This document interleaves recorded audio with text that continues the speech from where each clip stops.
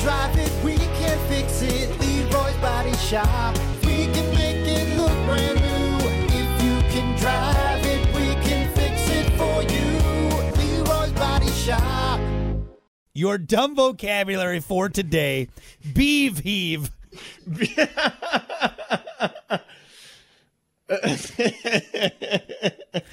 Bev-Heave. Gross, man. How do you send me? I can't. How do I explain? Bev-Heave. Dude, when I heave, stuff comes up, dude.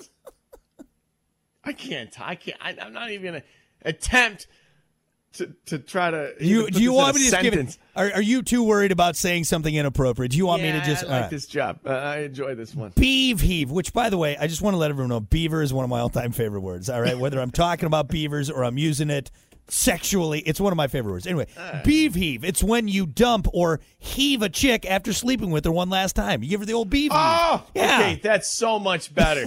That is so much better than what I was thinking. Yeah. Yeah, it's you give her the old heave after you get that beef. That's right, one last time. I feel good about this one now. Yeah, see, it's better. It's a good one. I'm not going to have to get up early on Sunday after this one. Forgive me, Father, for I've sinned. I talked about for the dumb vocabulary on Bev-Heave again. Example. Had to give Amy the old Bev-Heave last night. It was tough, but it had to be done. Old Bev-Heave. Get out. Beat it, lady. Get out of here. Heave you out of here, you beaver. All right. Anyway, there you go. That is your dumb vocabulary for a Wednesday. We're going to be back with more. It's the Plan B Morning Show.